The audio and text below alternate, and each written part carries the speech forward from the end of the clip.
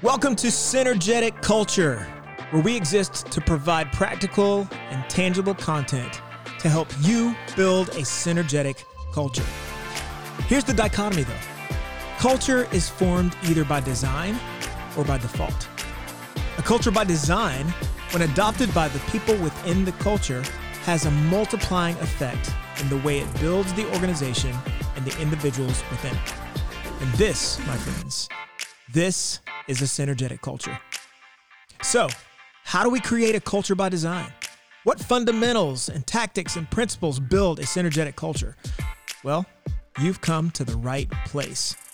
So no matter where you find yourself in your career, this podcast is for you. And with that being said, let's jump into today's episode of Synergetic Culture.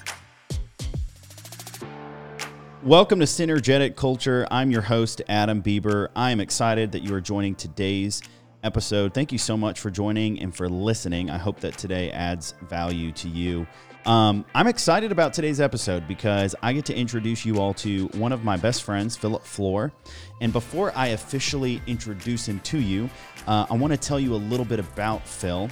And what's so cool about this episode and the setup that we have right now is we are actually recording in Phil's apartment in Gainesville, Florida. And so I got to travel down from Atlanta to Gainesville, Florida to visit with Phil and also to record this episode. So this is super cool to get to be in person recording today's episode. But let me tell you just a little bit about Phil's history. So Phil's from New York, but grew up in a northern suburb of Atlanta, Georgia.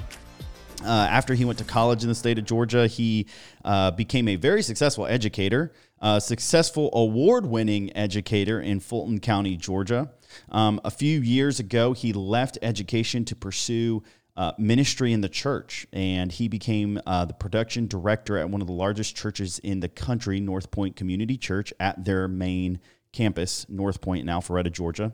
And then just recently took his first pastoral role as student ministries director at Anthem Church. And so Phil's loaded with experience. He's got insight, wisdom for leading teams, building culture. So I'm excited for you guys to get to meet him and for him to add value to today's episode. So Phil, welcome to Synergetic Culture. Thanks, man. I'm excited to be here. I know we've talked about this for a hot minute. We have. And then we tried recording it before, and yeah, we did. We did try to get it recorded before and had some technical issues, and then you up and moved to Gainesville, Florida. And so we said, dude, put a pin in it. And we decided that we would revisit this recording. So right. I'm pumped, dude. Oh, me too, man. I think even from the first recording, I think I've learned so much more than what we talked about originally. So I think that hopefully at least we can share it here on the podcast. Yeah, dude. Absolutely. So tell us a little bit more about your experience. I mean, you have specific thoughts that you want to bring to today's episode. Yeah. I'm excited about them, but give us a little bit of background. Like, what was it like, being an award-winning teacher and, it's kind of the move from education to ministry in the church and kind of the evolution of that. Just give us a little background. Yeah, well, nobody sets out to win an award, or at least people who win awards usually don't set out to win them. True. But I think for me, in every area that I've, pursued, I've tried to kind of step away from the normal structure of this is how things are and go ahead and do them and look more at the people that I was working with and the people that I was dealing with and figuring out what's going to be best for them and creating the best place for them, and then the rest would come with it. And so that's what I did as a teacher. My goal, and I told people all the time, even when I interviewed as a teacher, I was like, I'm not really passionate about teaching kids math, but I'm passionate about having a safe place for kids where they feel welcomed and they feel loved. And so that's what I did with my classroom. I just tried to create the best place where kids would not want to miss, where parents would want to get their kids into the classroom. And then I just figured the learning would come with it. Obviously, I tried to, use the best practices of education, and it wasn't like I wasn't teaching. Yeah. But that wasn't the main You were focus. Certified as a teacher. I was certified as a teacher, right. Yeah. But that wasn't the main focus. And then once I felt like I did that for a few years and did it well, then I was like, I kind of want to do this in a bigger scale and on a broader spectrum, and was really more passionate about the type of place I was creating and why I was creating it. Yeah. And so when the church showed up in my life, and there were some opportunities to go there, and it was going to be a lot bigger of a scale. Yeah. I was like, this is easy. Yeah. This is an easy move.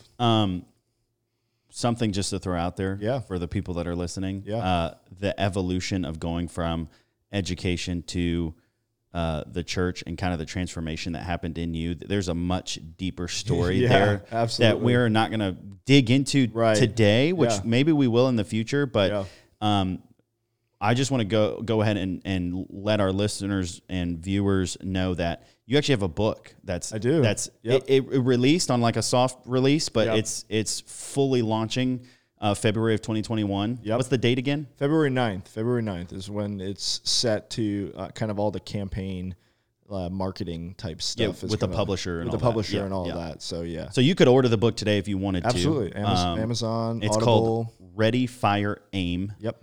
Intentionally called Ready, Fire, Aim. So I encourage you to get it. I've listened to it on Audible. I have a hard copy signed by Philip Floor. But that book will give you a deeper insight into that season of his life and the transformation.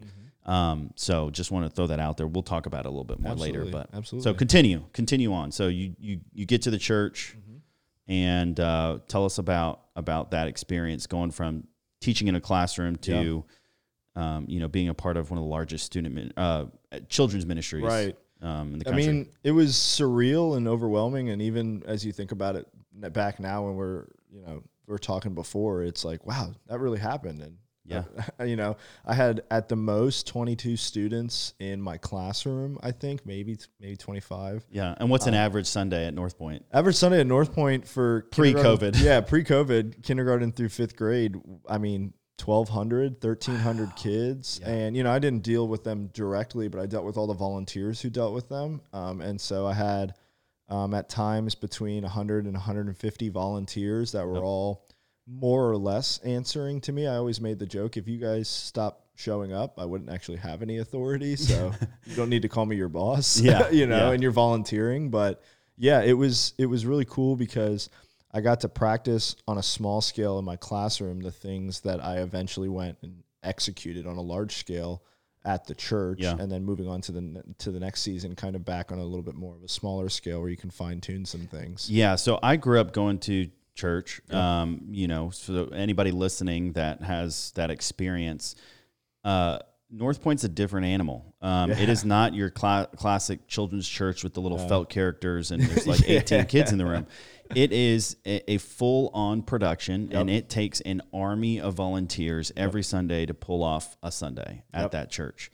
It's remarkable, and I would just say if you ever have the opportunity to visit, check it out and notice how many people are there, and I would say probably 99% of the people that you see, aside from the guy on stage preaching, are volunteers that are there. So tell us about what it was like to. I mean, it's a machine. You have multiple environments with stages and singers and storytellers and leaders that are leading, different age groups of elementary school kids. And it's all happening simultaneously at one time. And it's also happening simultaneously at one time at 5 different campuses. So tell us about just what that was like. Yeah, I think it's one of those where it's the church, so it's meant to be very personal, but with the size, it also has to be very professional and it has to be very structured. And so you're balancing structure with a very personal and intentional organic being, because these are people. Yeah. And so it was interesting. There were times when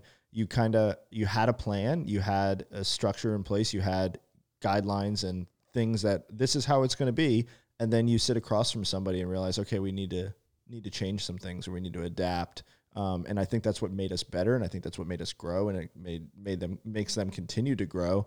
And so, yeah, it was just one of those experiences where you can't pull it off without very clear expectations, and you can't pull it off without very detailed, lists, assignments, whatever you would call it. Expectations, I guess you could say again. But you couldn't pull it off if people didn't feel like they mattered, if people didn't feel like they were valued, if people didn't feel like you knew who their name was. So, I mean, when I first started, and they're like, here's 150 volunteers. And I'm terrible with names. I mean, I'm absolutely terrible with names, which stinks because it's such a personal thing. It's, it's who you are. And well, you're naturally terrible with names, but it's something you've practiced. It's something, yeah. And so over time, for the first probably year, I probably did a bunch of other things, but my main goal was I have to learn these people's names. Yeah. I can't do anything else if they don't know that I know who they are. Yep. And that's how it is. People might go to these big establishments and be like, nobody knows who I am. And that's the battle. Yeah. Is to feel known when you walk into a place. Well, I mean, even if like, I think back to one of the organizations I worked with, and I remember sitting at dinner one time, was on a business trip, was sitting at dinner, and was literally sitting across from the CEO of the company. Mm-hmm.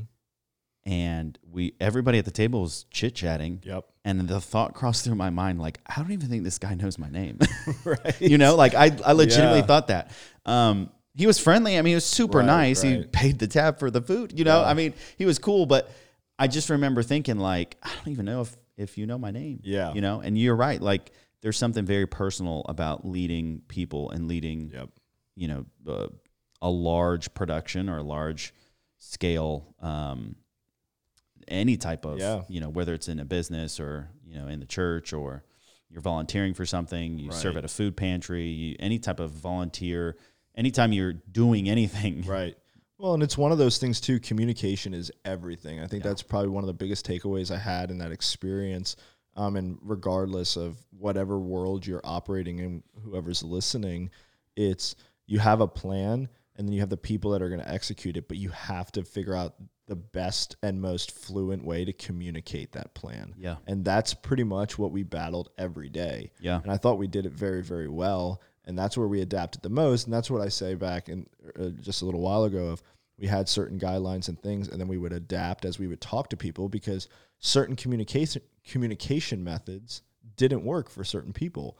And now if it's, one or two people, you can just have a conversation and figure that out. But when you have large scale people, like we figured things out with email, and we figured things out with other apps and texts, and sometimes you had a couple things going at once. It's not a one size fits all. And I think that's one of the things North Point does so great. And that's one of the things I've learned is it's not necessarily about how great your plan is, or even in a way how awesome the people are, but it's how great you can execute a communication of the plan to the amazing people. And that's what makes North Point, at least my words. Yeah. Yeah, that makes sense. Yeah. It makes sense. The ability to cast vision. Right. To say, hey, this is the direction we're going. Here's the why. Yeah.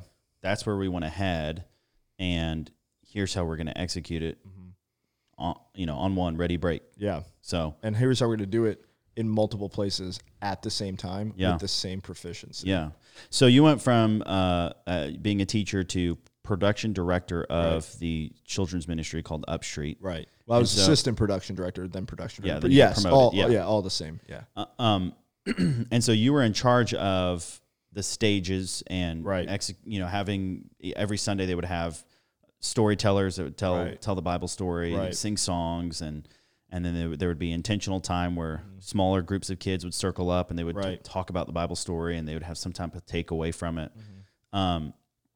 It's a big responsibility. Yeah, and we also had the people in the tech booth as well that were pulling all the stuff off, the lights and the screens and the microphones. Yeah, because like I said, it's not the children's church I grew up going to. I mean, me, the four people in like a Home Depot chairs. You're sitting around the table. Exactly. Yeah.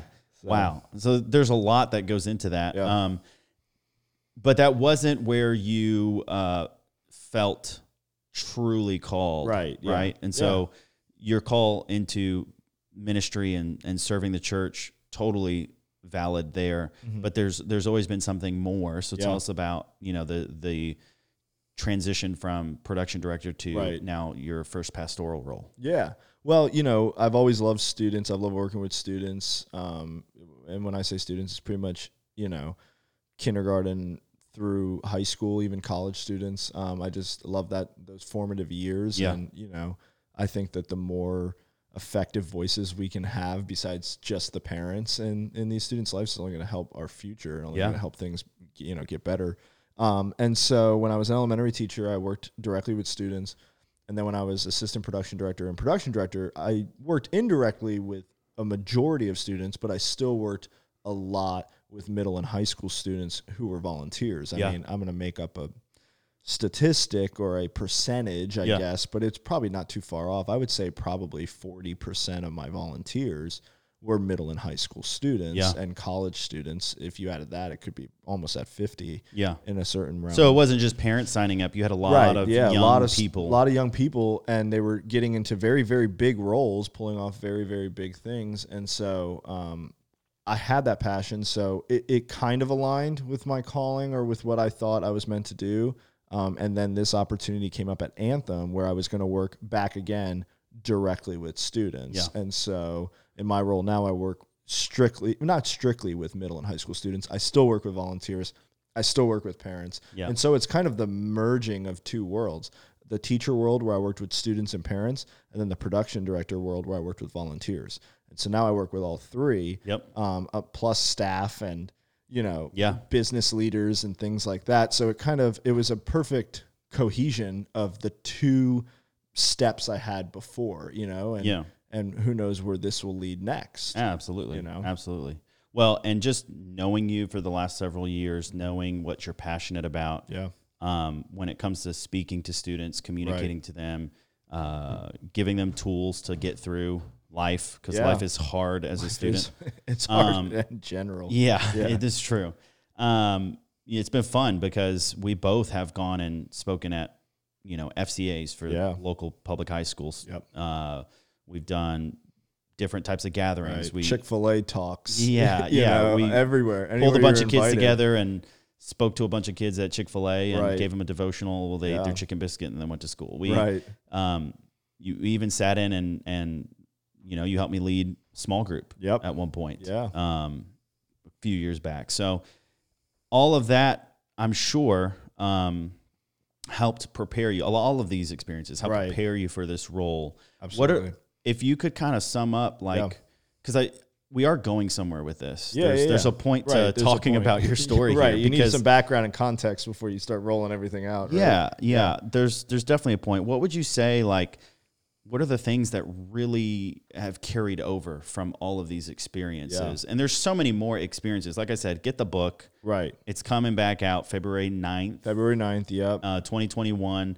You can go ahead and order it, but it's gonna really be pushed and launched. Then, and it's just, it has a lot of more takeaways than what we could cover in a podcast. But I guess, some of the biggest things that I've learned, and they might seem pretty simple, but I think that's the first one, is that it is simple. Like, what you're trying to figure out is a lot simpler than you think. And so whatever big heady idea you have, probably 6 notches down is actually what you need to do. But I think the biggest thing that I saw was when I was a teacher, it was on me in a lot of ways. Like, I was the executor. I was the planner, the executor. I carried out everything that was needed to be done.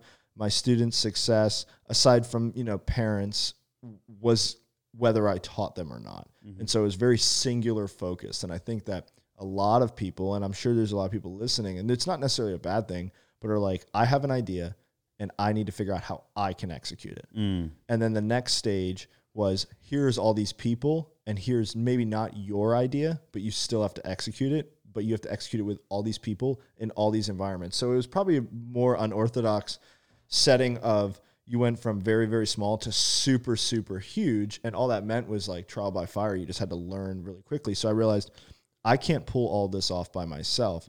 And I had to, but I was only given me as a staff person. And then my boss, we worked together, but even just us two, we couldn't pull off caring for 150 volunteers, serving 1,300 students on a stage every single Sunday. 50 out of 52 Sundays a year. And so we started having to recruit people and find out ways that others can help us, but not just so that we could get it done, but so that they could join in on what was going on, and that would be life-giving for them as well. And so I really There's something that comes when you empower the people that you're with to do something, even if you know how to do it. I think John Maxwell calls it catalyst leadership. Catalytic leadership. Or I can't remember exactly how he something puts like it. That, But it's where you empower people that are under you or working with you Right. to do what you can do. You don't hold back Yeah. from giving them the ability and the tools to go and execute and do Right. it. And, you know, in the position that you're in at the church at North Point, I mean, you don't really have a choice. You have to do that in order You better for it to- figure it out really quick. Yeah. But there's a lot of validity to that method Right. of leading people, of even for you being kind of given, hey, Yeah. here's what has to happen, make it happen. You weren't necessarily the person way on top, Right. just saying like, hey, here's my vision, I'm gonna make Here's this my happen. vision, Yeah. So you were almost a subordinate to a system of Right. here's the curriculum, here's Yeah. the content, here's what we're doing. And you had to then get on board, take it and go, I'm gonna make this Right. work. I'm going to make it. I'm going to put vision behind it. That is, you know, that matters. I mean, that people give me vision about it, and I had some say in it. You know, it wasn't for just sure. like marching orders. For sure. But it was, excuse me, it was one of those things that was so great because the first role as a teacher, I could do it all myself. Yeah. The second role as assistant production director and then production director was I definitely can't do it by myself. And then there's this role now where there's this weird intertwine of like, I probably to a degree, without sounding like super arrogant, could do a good bit of it by myself, but that would not be beneficial. God knows Right. nobody wants to hear you Yeah. sing. No, definitely not. Definitely not. But, you know, it's one of those where you're like, for example, could I make a light show for our environment? Yeah. Yes, I learned through the production means how to make a light show. Should I make a light show as the person over everything? Is that going to be the best use of my time when I could be working on other things? Why don't I find someone who literally lives and breathes lighting programming? Yeah. And then going and recruiting them, and so I can go and work on something else, Yeah. because it's one of those, when you say no to something, you can say yes to other Yep. things, and when you say yes to something, you have to say no Yeah. to the rest. And so that's kind of where I'm at now in this new role. You know, I would say I definitely can't do it all by myself, but there is an aspect where being the person in charge for the most part, I could say, we're not going to do this, we're not going to do this, and we're not going to do this, so that I can do all of the things by myself. But that's not how places grow. And I don't like to ever go to something that's not going to grow. No, absolutely not. And I think anybody listening, if they think about where they are professionally in their career or what they do philanthropically to volunteer or just anything that they're involved in, Right. we have our responsibilities. Yeah. And I'm super guilty of this because I just love to like get my hands on everything. Right. Yeah, you and I are a lot alike in that. Yeah, absolutely. But I have to constantly remind myself that there are certain things that only I can do in my role. Yeah. And so I need to focus on being really, really locked in, Yeah. execute, be really, really good at the things that only I can do. Yep. So you're the guy, for the most part, most of the time, Yeah. that will get up and you will speak to these students. Right. So you have to be lasered in and focused at Right. that part of your position. In other roles, in other professions, everybody has a list of things that are only theirs to take. Right. You have to do them. Right? And if you're a Keep leader your- of a to team, keep your job. yes, if you're a leader of a team all the way up to the C-level executives, there are things that only they can do, and then there are things that they could do if they had margin or Right. time. Maybe there's things that they're passionate about, Right.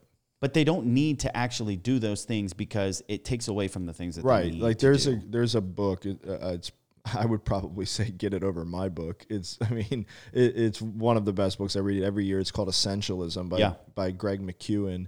I think I've said his last name correctly.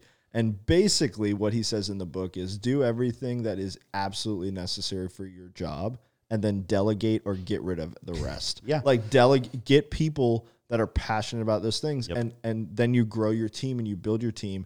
And it's one of those moments where it's kind of like when I was a student athlete and like scoring a goal was awesome. It felt so good. It was such a win. Yep. But then when I started coaching, yes, I wasn't in the direct line of the win, but watching these students develop and grow and them score and our team win, it might have not felt initially as strong as like the direct spotlight of the goal, but it carried way longer. I'm you sure you score a goal and then you go back to the face-off. Yeah. Right? Yeah. When you're the coach or whatever, the assistant coach, and your team wins, you go home as like a winner and you were part of that. Yeah. You know? Yeah. I was just about to say, I don't think Nick Saban has a problem with the rings that he has. As Right. the coach As the person not catching the game-winning touchdown. Yeah, You know, yeah. so that's kind good. of what I've experienced in this transition into this new job. Is like I can get direct wins myself, but they're not going to last as long, and they're going to be so hyper focused. Yeah. And then it's just going to be the me show, and that doesn't help other people out. That just makes me feel good about me. Yeah. And life is, for you listening, life is way more important than that. Definitely. So I think I hear you saying a couple. There's a few themes that I've noticed. And here's just a couple of things that I've noticed, and I want to point these out, and then I want to hear your why. Why have these been a theme? The first has to do with individual people. Yeah. Making sure you talked about learning names. You talked about how you wanted students to feel safe and feel like they had a place where they could belong and they could grow and they could learn. And then you got to your next job and you wanted to help lead volunteers so that they could help these kids feel like they're safe and they belong. And now you're leading a ministry so that these people feel safe and they belong. The whole point is you want these students, these people that you are leading, to know that they matter. Yeah, absolutely. I mean, you can't do whoever you are in whatever role you're in, even if it's just you as your own person running your own business, until you know that you matter and to this role, or that the people that are along the ride with you, until they know that they matter, everything else should be off the table. Yep. Nothing else should be decided. Doesn't matter what your return on investment is going to look like. It doesn't matter how many staff positions you're going to get to hire or whatever. If people don't know that they matter, then you can't go anywhere. Yeah. And I'll give you a perfect example without taking like too much time. We were having a production meeting a couple weeks ago, maybe a month ago or so, and we were going over a specific instruction. And the drummer for the band that was going to be playing that night raised his hand, and he had said, "Hey, I know I'm just the drummer, but I don't really understand the instructions for the game." Now, you have two options there. You could say, "Yeah, that's okay. They'll understand on stage. Don't worry. Right? You're just the drummer." Well, I guess you have three options. Yeah. You could say that. The second one, you could re-explain it. Oh, that's a good point. Let me re-explain the instructions. And the third one, which is the option you should choose, which is the option I did decide to choose, was, hey, you're not just the drummer. Because you brought up that question, now we're going to be able to figure out a clearer instruction so that when we go and perform this or do this for the students, they're going to be able to understand, which is going to allow them to experience it better. And because they experience it better, they're going to want people to come and experience it with them. So it's that long-term investment. And so people need to know that they're valued. They need to know they matter, and you have to capitalize on every opportunity to tell them you matter, and without you, we can't do this. And if you have people on your team that you can't say that to, you either need to look at yourself, or you need to look if they should be on the team. I mean, that's really the truth of it. Yeah. But I love the perspective you took. First of all, hey, buddy, you're not just the drummer. You're not just the drummer. Like, you're on this team. You're on this team. And you're adding value by bringing it to our attention that, hey, when you're the one who created the idea, it's totally clear up there. Oh, yeah. You know, like in your head, you're like, I know exactly. I got this. Everybody knows. And I've Right. been in meetings before where the person who came up with the idea is just like so excited, and they're know drawing on the whiteboard, and then all of a sudden you're just like, am I missing something? Right. Or someone asked the one question, so we're changing something. And you're like, that's not at all what I was saying, but all right. Yeah. So I love that you did that. And then just, taking the stance of showing him he valued by recognizing that what he brought, the question he raised or the comment he had added value to your meeting went longer, but guess what? You guys probably executed the way game better because if a bunch of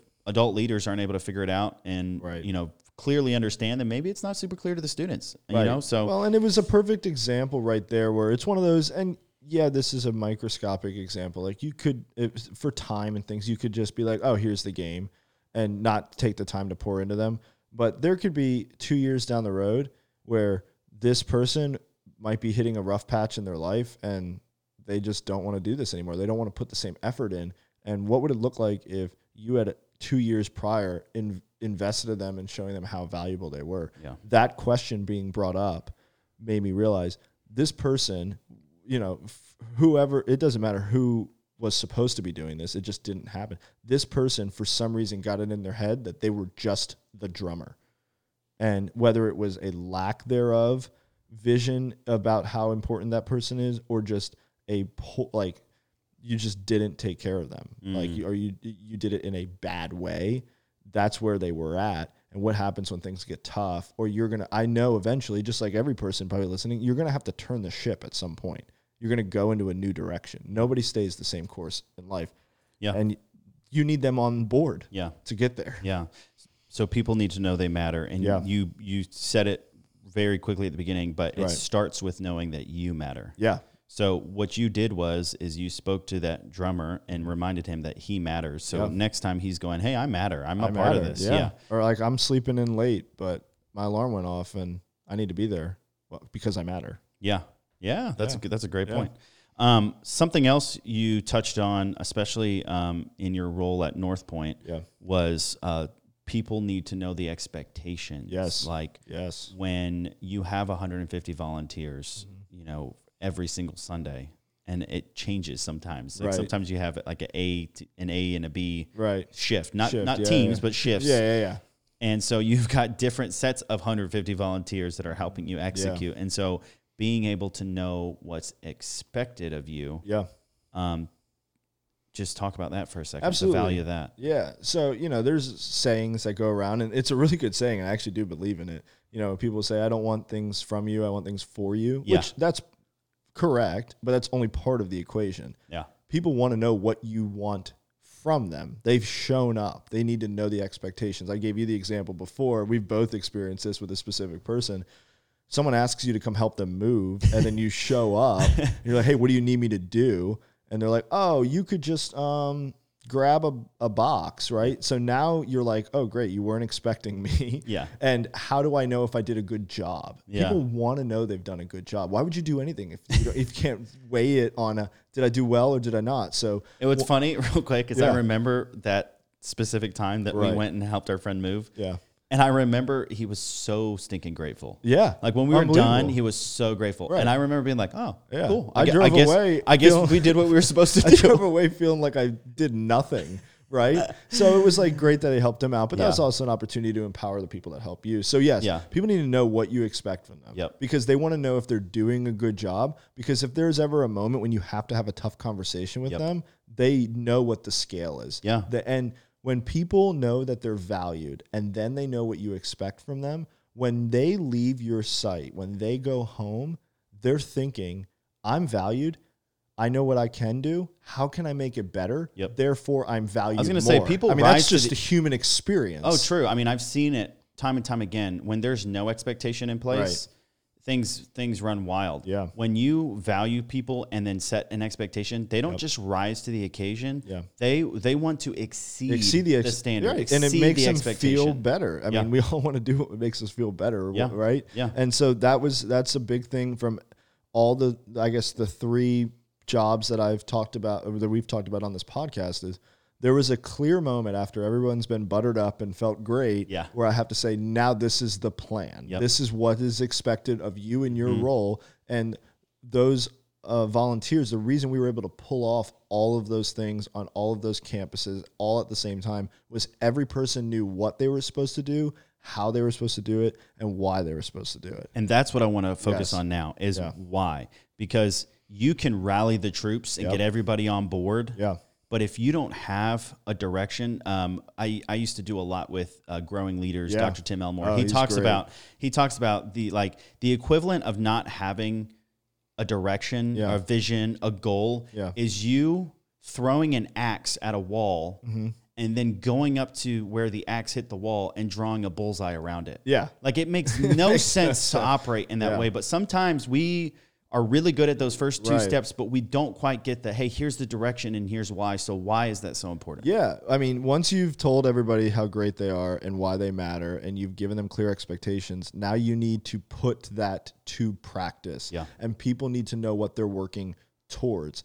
For example, you and I were both runners. We have a friend here as well who's a runner. We were talking about running. Yep. It was so hard to go out and run until I had something I was working towards. I was working towards a race. Yep. And now that I'm working towards a race, it's so much easier to run. And people need to know, okay, I know what you want from me, and I know that I have to give my all, and I know that I'm valued, but why am I doing it? And the why isn't going to get them started. It's going to get them to continue to go, that build that endurance when things get tough, when life gets hard, when finances aren't right, when, they wake up and they just wake up on the wrong side of the bed. Yeah, he's just having a hard day. Yeah, and it's the why. So, for example, me coming onto this team, this new team, this is the COVID time whenever you're listening to this. So everything was just shut down. This church specifically had been closed since March, and I came in early October. Yep.